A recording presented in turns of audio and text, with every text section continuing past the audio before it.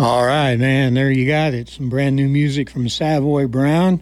I was lucky enough to be able to interview a band leader a couple of years ago that may have been the most influential artist when it comes to the musical direction I leaned towards back in my teens. For years, Kim Simmons and Savoy Brown was the go-to band, usually playing in my little old 8-track back then, and always in the background whenever there was a memorable moment or a life-changing event beginning in my teens back 50-plus years ago.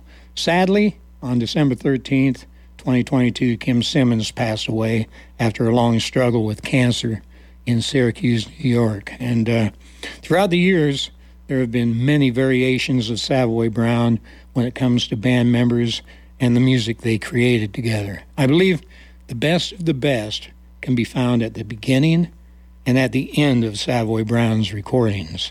And today, my featured artist is a big part of Savoy Brown's latest and greatest releases to date. I am glad to welcome to Highway Blues Pat DeSalvo. For the last 12-plus years, he has been delivering the driving bass line for Savoy Brown. Pat, I want to thank you for taking the time, being with me this afternoon, and being this week's featured artist. Can you hear me okay? Yeah, go ahead, Pat. I'm sorry. The board was playing a trick on me, but we got you. So okay. Thanks so much for joining me this afternoon. I appreciate it, Al. Thank you. If you don't mind, before we get into your time with Savoy Brown, can we focus on you for a bit? There's not a lot online to be found on you, so why don't you open the door for my listeners and let them get a peek into your career? Let's start with what bands got your interest and fired up your desire to play music, and how was it the bass became your instrument of choice? Well, I had a cousin that taught guitar, and he actually had a son, Rick Kua, who wound up being in the Outlaws eventually. But my parents were trying to steer me somewhere so I could focus. So I started taking guitar lessons, and at a very young age. I was 11 or 12 years old. And really the music I was listening to was bad pop music. And then as I grew up, I started listening to, I found the blues, exactly, is what happened. And, I had friends at school, and they turned me on to Savoy, 10 years after, Humble Pie. I always listened to the early Stones music, and the Animals. Actually, one of the first records I bought was Animal Tracks. And I wound up meeting Eric Burton at a show one time. We were playing, and I told him I had the record, Al, and he goes, "Why don't you bring it out and I'll sign it?" And I looked at him and said, "I didn't think I would wind up being in the same room with you, just me and you talking like this." So I unfortunately didn't have the record with me, and God knows where it is right now. But I started listening to a lot of types of music young. I got into jazz. I would listen to Frank Zappa and a lot of progressive rock bands. But I always kept gravitating back to roots rock. And that's why I decided to play. And I play acoustic bass, too. I actually went to the Philadelphia Music Academy and studied there, and the University of Buffalo. And that's basically it. I got to play with some cool people like Chuck Berry. That was one that was on the bucket list, and luckily I got to do some work with him. And then I played in Syracuse. I did a lot of acts would come in town, and I got to play with the Downchild Blues Band, and I got to play with Gary Primich a couple of times. And I'm trying to think of some of the other guys. I did Sugar Ray and Ortega. And we did these. I had a small record label with a friend of mine, and we would do these heart blow off CDs, and that's how that all came about. So when was it you decided you wanted to go professional and make a living making music? I mean, how did that come about? Actually, I started playing in bars when I was 15 years old, and I was playing 5 nights a week in high school. And I thought, wow, this is great. There's girls there, it's a fun place to be. And I just started playing all the time after that. And then when I did go to college, I still was playing 3 or 4 nights a week in college. So I've always played, and then I was at the Philadelphia Music Academy, and I was talking to my teacher, and he goes, "What do you really want to do?" And I go, I'm 20 or 21 years old at that point. I go, "I don't know. I'm completely confused." Because you really want to be playing old people's music? And I go, "No, not really." So I got I got a gig with a road band, and we went through the Midwest, and then we wound up in Florida, and then I wound up on a cruise ship, like several of them, for a couple months, and then I wound up in Puerto Rico, of all places. And I lived down there, and I had a gig at the San Juan Hotel. And I did that. It was like a big band. All the horn players were either with Maynard Ferguson or I'm trying to think of the bands, Buddy Rich Band, Stan Kenton Band, all these guys that played with all these big bands. So I got to do that, and then, decided to move on from that, and came back home, and I put road bands together, and we go out, play 5-6 nights a week. You could just be on the road and just play. I see you've been recording since the 80s, and I'm looking at your discography that you're involved in, and one of them really stood out to me. I mean, of course, you were with Kim Simmons with Blues Like Midnight back in 2001, great acoustic release, but it was Jimmy Cavella. Man, when I seen that you were playing stand-up bass on You Better Believe It, because back in 2006, I considered that one of the best albums to come out, period, that thank year. You know? That was actually, Kim engineered that. We did that at Kim's studio. And that's funny you mentioned it. Yeah, I did a lot of records. A lot of them aren't in print anymore, unfortunately.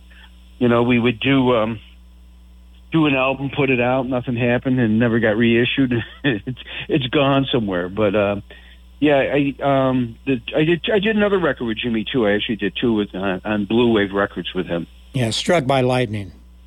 Yes. No, the House Rocker. That was it. House Rockers. Yeah. But then I did do Struck by Lightning.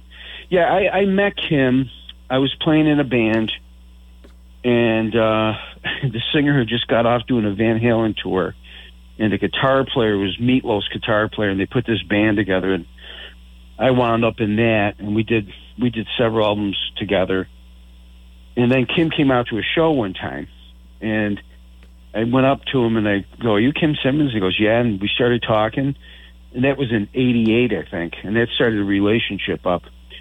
And what had happened is, we just became friends, and we would talk every once in a while.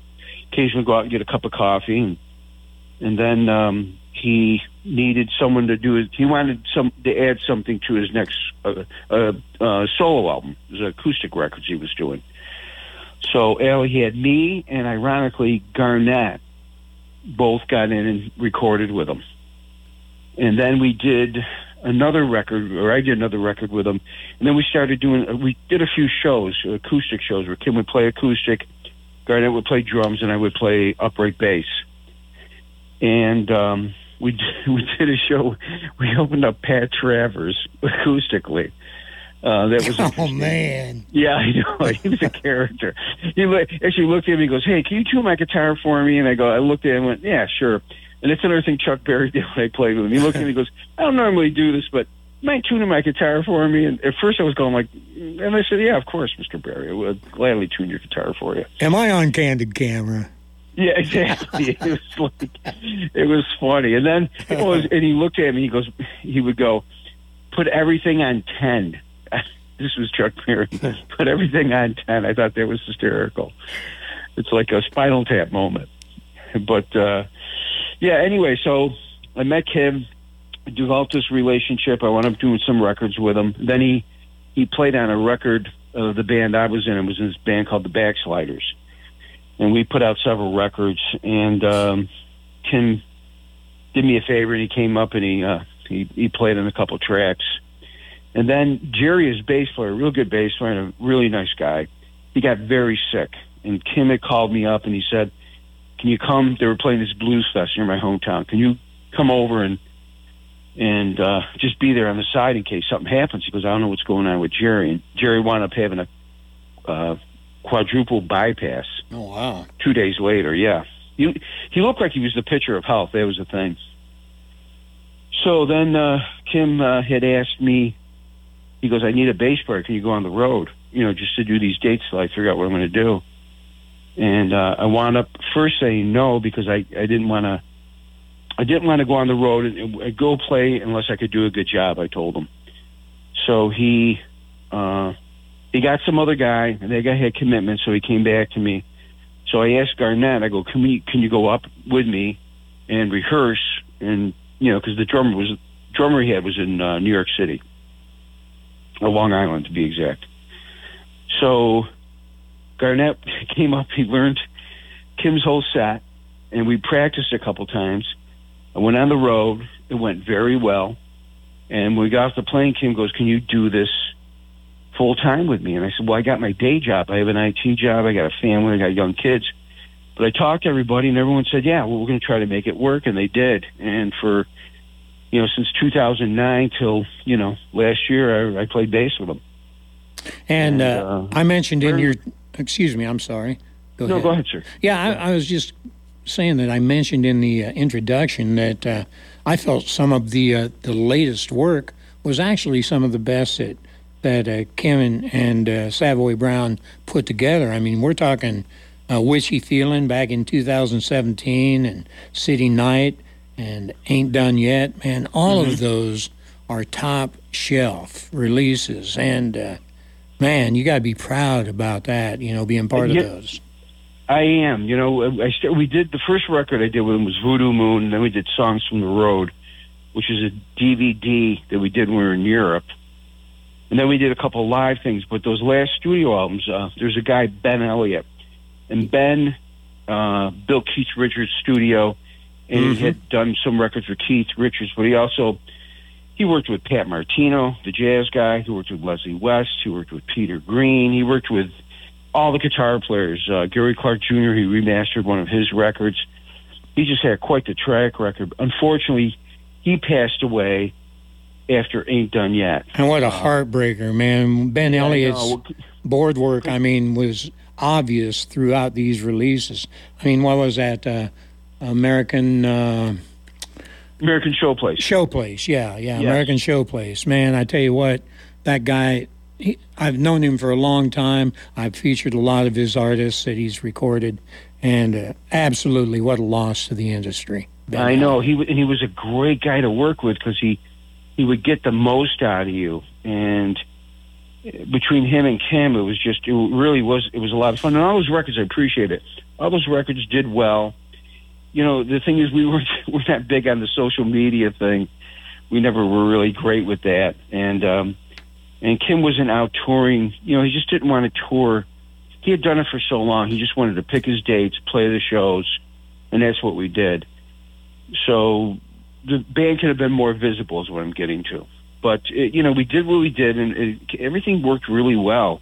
And I think the reason the records were so strong at the end was Kim had something to prove to himself, because that's the way he was.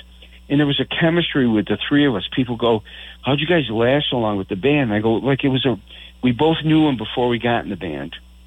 And he knew us. He knew our families.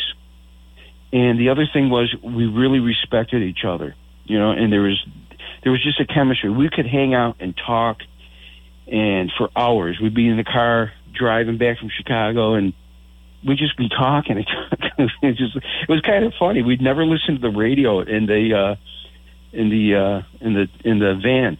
It never went on, and we just would hang out and talk about stuff, and it was really good. It was very cathartic.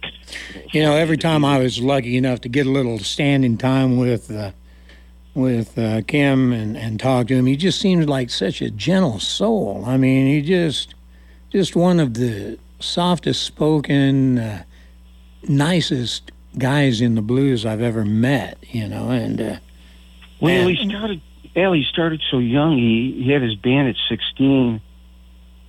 He really, got his first record deal when he was 17 or 18. He was on, I forgot what label he was on, I think Parrot. Then he went to London Records. Actually, when he went to London Records that day, they signed the Stones, John Mayall, and him. And it was like a big deal back then because all those people were doing incredibly well. You know, the Rolling Stones, obviously. But yeah, he was a pretty laid back guy. He never would talk about being a musician to people. If he met a stranger, he just never talked about it. You know, you would have to pry things out of him. And being on the road, I heard a lot of stories. A lot of road stories. He had a very colorful life. I'll put it that way. So tell us about this new release that's just come out. I mean, you got new people working behind the board. You recorded it in a completely different studio. This is some of the last work, and sadly, Kim knew this was going to be his last work. And how did that go? I mean, was that very difficult to go through? Yeah, it was. You know, you've hit on this. I'm glad you brought all that up because a lot of people. Someone asked me what was different from this and the last record, and you hit on everything. It was a different studio, different engineer. We recorded it completely different. Kim would constantly send demos. Actually, I have a whole bunch of demos that he had sent me, and I still really haven't listened to them. And I knew we weren't going to be able to do them. And till the very end, he was going like, I'm going to do another record. This is going to be on our next record. And it got to a point where I think he started realizing this isn't going to happen, but he still pushed for that. Actually, I think a week before he passed, he had texted me, what do you think of this for the single releases, you know? And because I would text him and he wasn't getting back to me, I believe he was in a coma on and off. And unfortunately, in New York, with the COVID restrictions, only one person could go in and see him. And if they left, they couldn't go back and nobody else could go in. So his wife was up there all the time. His own daughter couldn't go and see him. Because I said, I'm going to come up. And he goes, no, you can't come up. And I was like, well, what was that? He goes, I can't talk to you right now. And he hung up on me. That was my last conversation with him. Oh, wow. But I found this out through his wife, you know. I said, geez, I want to go see him. And she told me what was going on. I said, oh, okay, I understand completely now.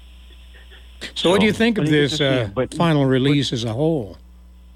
Pardon me, sir? So tell me, Pat, what do you think of this final release as a total project? Well, yeah, I'm trying to tie this all in together. I'm sorry, I'm wandering a little bit. Well, these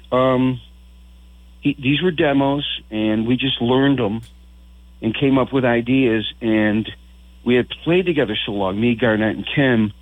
We went in the studio. We didn't get to rehearse. We hadn't seen each other in almost a year, and we just started playing, and it all just came together. And we did 14 tracks in a day, me and Garnett. Kim came into the next day because he was in the hospital that day. The first day he was at the Roswell Center Cancer Institute. They were going to try some type of procedure on him, which never happened. So he came in. He liked everything, and the only song we changed, was "California Days Gone By." We came up with a whole different idea for that. Me and Garnett, and Kim liked it, and he went with it, and which was a lot. He did that a lot with us. He gave us, he had an idea, a blueprint, Al, but he would also go, okay, I got a vision. This is what I want it to sound like. So he would normally, give us ideas, and then we would take it, and then we would just play. I'm happy with it. First, I didn't think it was going to, I didn't know what was going to happen with this, how it was going to sound. And even after we did it in the studio, I was going like, I'm wondering, is this really good? And you try to put your emotions aside. But I gave it some time, and I finally listened to it right before we started doing, right before it came out. And I was going, you know what? It does sound good, and it's a great statement. And it was so cool. He's got that intro with just him in the beginning, and then he goes out with it, and it's like perfect. He started the band, him, and he left the band, him. And then he gave you, during the record, there's just different types of blues that he liked, and he's paying homage to people like Peter Green, Bobby Blue Band, the people he listened to, Freddie King, So he really did a great job on the record, I got to be honest with you. There's a ton of demos left, too. And I don't know if we'll ever be able to do anything with them without him actually there guiding it. We'll see what happens. There's a lot more I want to talk to you about. Normally, I'm playing the last track right now, saying goodbye. But hey, if you don't mind, would you stick around after the break? Maybe we'll carry this conversation on a little bit longer. We've got about 2 minutes to the break. I was thinking, I'm kind of curious what is in the future for Savoy Brown, especially since you've got all these other demos. If there's a possibility, maybe sometime on down the line, you might be able to do something else and put another track release out here in a year or two, or what the plan is exactly for Savoy Brown. We want to talk about that when we come back. Okay. Okay. Yep. All right. Well, if y'all just tuning in, I got the privilege of speaking with Pat DeSalvo. He's been the bass player with Savoy Brown and Kim Simmons, and Garnett joined him. I never did mention that he joined the band in 2009 as well, and we want to talk about this power trio that has certainly been putting out some powerful music here in the last dozen years. All right, well, Pat, stick with me. I got a little top of the hour stuff to do, and I'll be right back, okay? Okay, sir. All right, everybody, if you just tuned in, we have got featured artist from Savoy Brown, Pat DeSalvo, bass player, with us today. And Pat, as I mentioned here, we're kind of curious, with the loss of Kim Simmons, I'm kind of intrigued knowing that you've got this extra music laying around, and just kind of curious, what's the future for Savoy Brown? Well, without Kim, I personally don't see it going on, but you never know. Me and Garnett are playing with label mate Sean Chambers. I was going to ask you about that. One of my favorite people in the blues as well. He's a sweetheart, isn't he? He's a great guy, man. He is. I met him at the festival we did in Iowa, and we sort of became friends, and we kept a line going together. And he, got a hold of me and Garnett, and he said, "I got a tour coming up, and want to know if you guys want to do it." He was in touch with Kim, and Kim couldn't tour at this point, so we decided to go out. We did a 3-week tour, and it went very well. And the hang was really good. There's definitely chemistry there. We just did a show Saturday night, and it was just great. And it finally hit. Took a little while, but it finally hit like we were playing together as a band and not just going through stuff and looking at each other how the songs end or anything. So we plan on doing a record with him, and because he's on the same label we're on. So that's what's going on with that. And we're probably going to, I'm going to talk to Kim's wife and probably going to do some of Kim's demos and take them and hopefully do them justice. So that's one thing, and then we're all working on writing some songs right now, and hopefully we'll come up with a real good record. You mentioned that in 2009 you became part of the band, same as Garnett Graham. Right. We played together and recorded some records together, with Kim and with some other people in our area. So, yeah, there was a relationship there. And me and him always have just, I don't even have to think I can anticipate what he's going to do, and likewise with me, with him. So that's another reason why the band, we did what we did in the later part of Kim's recording career, I believe. Once again, it was the respect we had for each other, and we really listened to each other. And we didn't step on each other. It was just... I've been playing for over 50 years. It doesn't happen all the time. Even if you're good friends, the magic doesn't happen. And that's what I felt we were creating at that point. Well, some of the best music, in my opinion, comes from power trios. Three people that stand there and just flat out lay it down. And you may not have the star power as Double Trouble, but I'm telling you, as a rhythm section, you guys are solid. Thank you. Really appreciate that. So here you are. You're going to be with Sean Chambers, and, I know what kind of work he does. He's an incredible guitarist, great songwriter, and just a powerful presence on stage. Yep. Yeah, and he slimmed down the band too. We're a trio. He used to have a keyboard player, but he really likes the power trio thing we do with him. It's just starting to happen now. I can't wait till we really start working more and get a record under our belt together. That'll be very good. You mentioned the difficulty during COVID going to see Kim. Rough time back then. Rough time and terrible. Hopefully things on that East Coast are lightening up, man. They are tough to break. That is a tough eggshell to get through over there. Yeah. And, hopefully everything is coming back to normal. I'm not big on the new normal. There's no such thing to me, but me either. Hopefully it's getting back to normal, and you're able to do and live as you were before the craziness. Yeah, all over the world, like we're in Europe. I remember this guy was telling me he was our tour manager, and he said like 92% of the country got vaccinated, which was like, I was kind of like surprised it was that high. But Europe really, there's still some reservations about going out over there. There's still some issues with COVID that people have, and but our shows were very well attended. I was very happy with that, because the way they were talking, I didn't think anybody was going to be at the shows. I was like, this isn't sounding too good. But this whole thing, it's not to get into it, but it was definitely odd. Well, we're glad to see that things are coming back to normal for all the artists. Man, it's great to be able to see them coming to town and fill in the clubs, and life is good in the blues. Yeah, I just saw Buddy Guy, and he was really good. I got to be honest with you, he's getting up there, but he did a great show. I saw him, then I saw Bonnie Raitt, I saw Ted Bonal.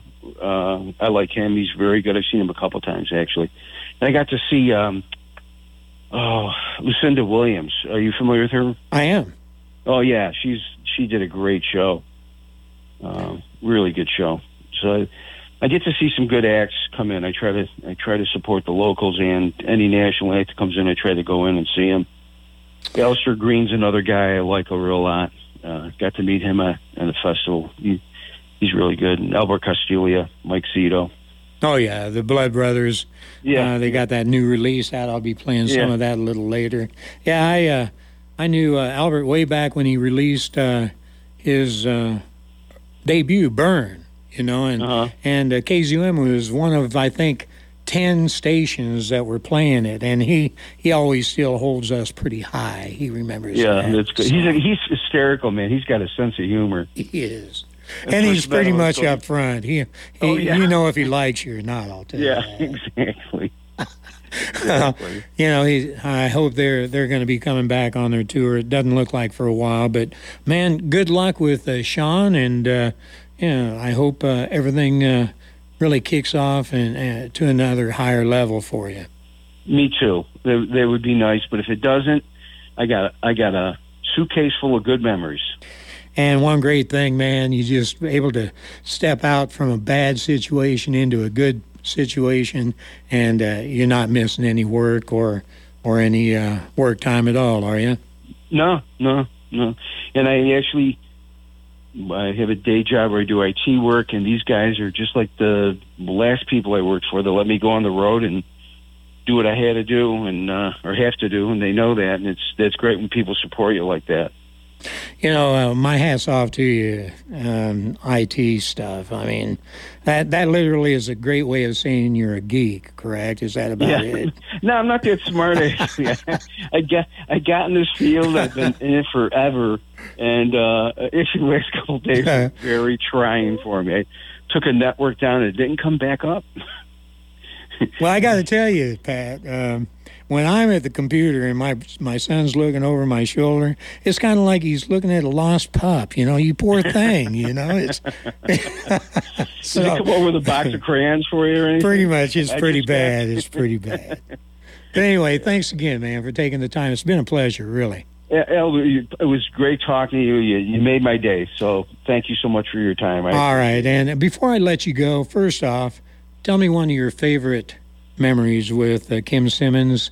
And before I let you go, tell everyone where they can go to learn more about you.